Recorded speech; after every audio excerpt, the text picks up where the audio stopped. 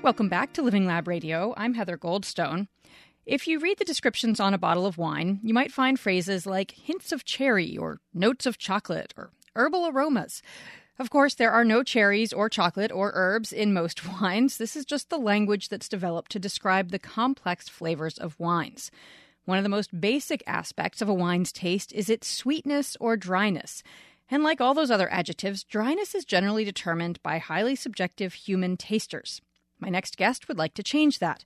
Aude Watrelot is an assistant professor of enology, that's the science of wine, at Iowa State University, and she's trying to develop a physical or chemical way to measure the dryness of wine. Aude, welcome to the show. Thank you.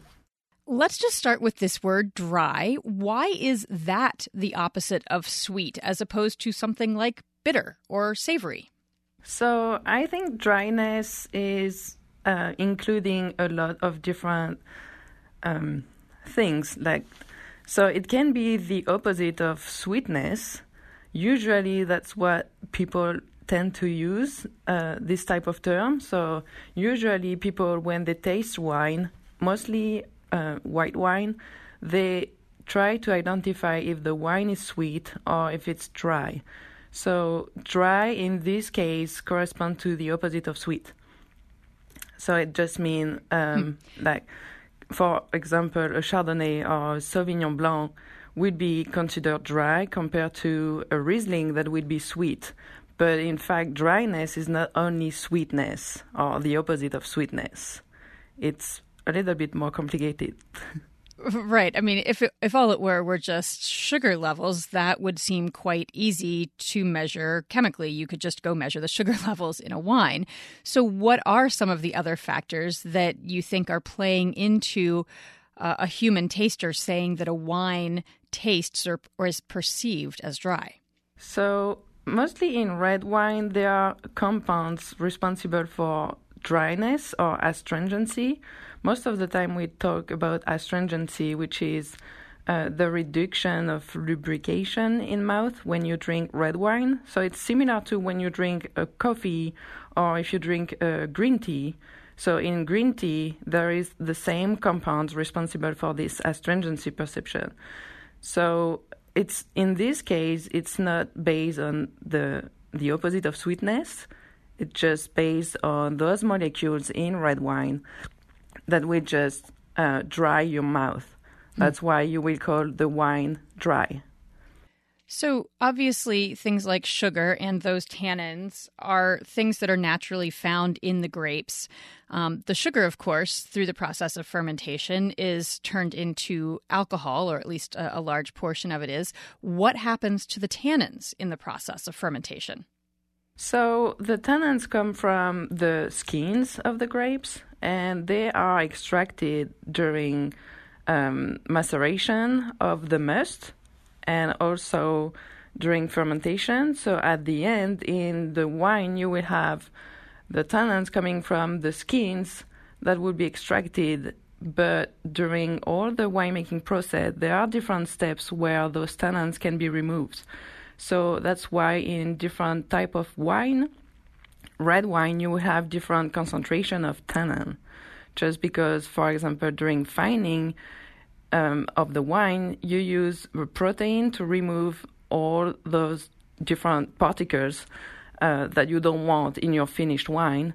And so by adding a protein that will interact with the tannin and so precipitate, and that will just remove a lot of tannins from, during all your process. So in your wine, finished wine, you will have still tannins, but lower amount than what you had in your grapes. So, Aude Watrelot, if you're trying to develop a chemical or physical way to measure dryness, tannins seem like an obvious place to go, maybe sugar as well. So what kinds of things did you try measuring to see if you could get at this, very subjective thing that we tend to call dryness? So what we already know and what is commonly used in chemistry to relate the astringency or dryness perception from wine to the perception of people is a method that uses the precipitation of tannins with a protein or with a polysaccharides. And that's how we can precipitate and measure the concentration of tannin that we have in the wine. And we know that this precipitation is pretty well related to the astringency perceived by consumers.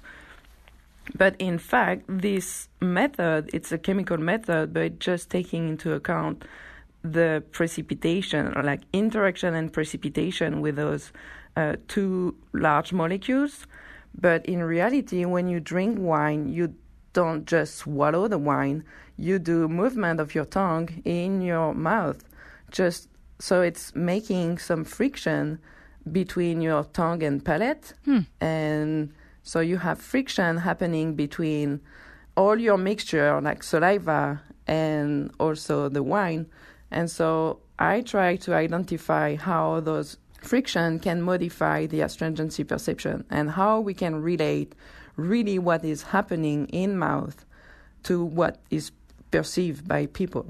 I never really thought of taking a sip of wine as such a complex chemical and physical process. So what did you find when it comes to friction and how that relates to the dryness of a wine? So wine is not only tannin.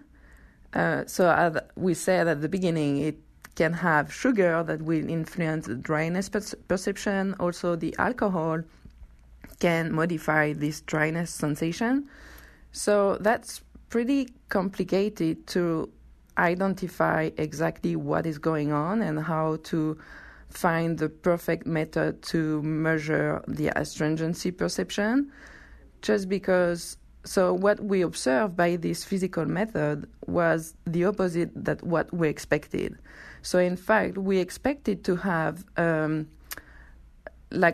when the friction, so we did friction measurement between two surfaces with saliva and wine to see how the concentration of tannin in the wines was influencing this friction measurement and how it can be related to astringency.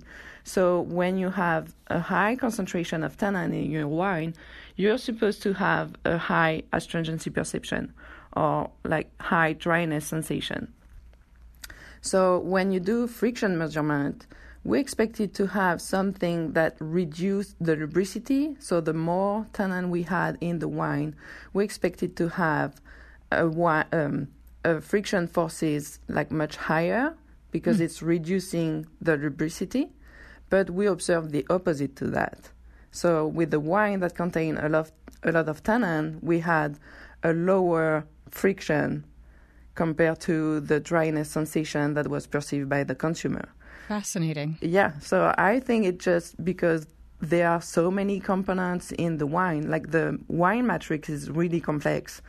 So other components may interfere in these physical parameters.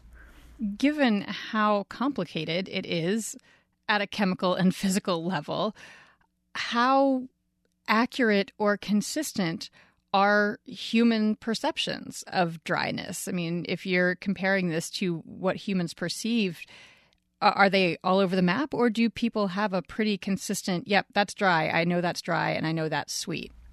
So everyone has a different perception of dryness, especially because we don't have the same behavior, like the same culture. We don't drink, we don't eat the same thing, and we don't have the same composition of saliva. Like protein that we have in saliva is different for everyone, like in terms of concentration, in terms of types of proteins. So what do you use in your experiments for saliva? You said you're, using saliva and wine in your friction experiments. Where does that come from? So I started to use real saliva collected from volunteers, but it's kind of complicated. So you need to use a large pool of saliva just to make sure you're reducing the variation of this type of proteins. But most of the time in chemistry, we use a model. So we use a protein that is common in all saliva with like a specific concentration. So we use a model just to try to mimic what we have in real life. Faux saliva. Yeah, it's like false saliva. Yeah. Okay, but back to this question of how consistent are people's perceptions of dryness.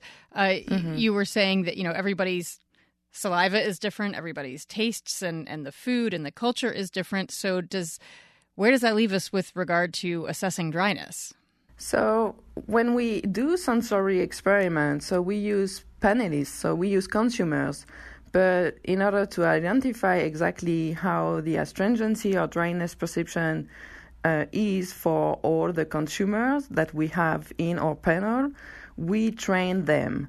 So we spend few hours with them, giving them some standard based on a specific concentration of tannin, and they have to taste it or they have to smell different aromas, because aroma can also modify the perception that we have of dryness in wine.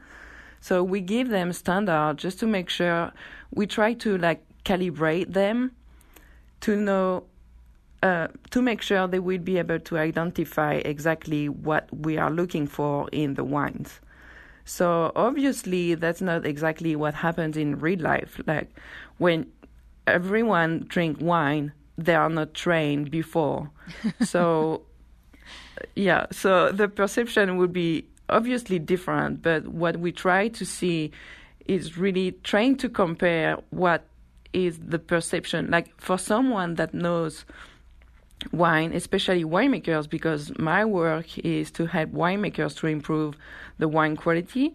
So we try to make sure we will find a way to explain what is astringency to people. So let's say for sweetness, people will perceive different sweetness level based on what they used to drink or what they used to eat. But we can always say, if you drink this type of wine, let's say a Cabernet Sauvignon, you expect to have this level of sweetness. Right. So that would be the same with dryness.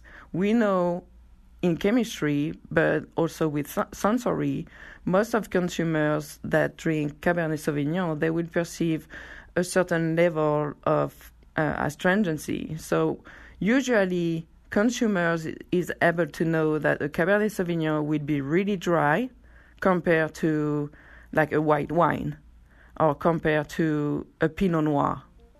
Aude Watrelot is an assistant professor of enology at Iowa State University. Thank you so much. Yeah, thank you very much. And that's our show. Until next week, I'm Heather Goldstone. Thanks for listening. Living Lab Radio is produced by WCAI in Woods Hole and WGBH in Boston. It's produced by me, Elsa Partan, and Heather Goldstone is executive producer. Theme music by Stellwagen Symphonette.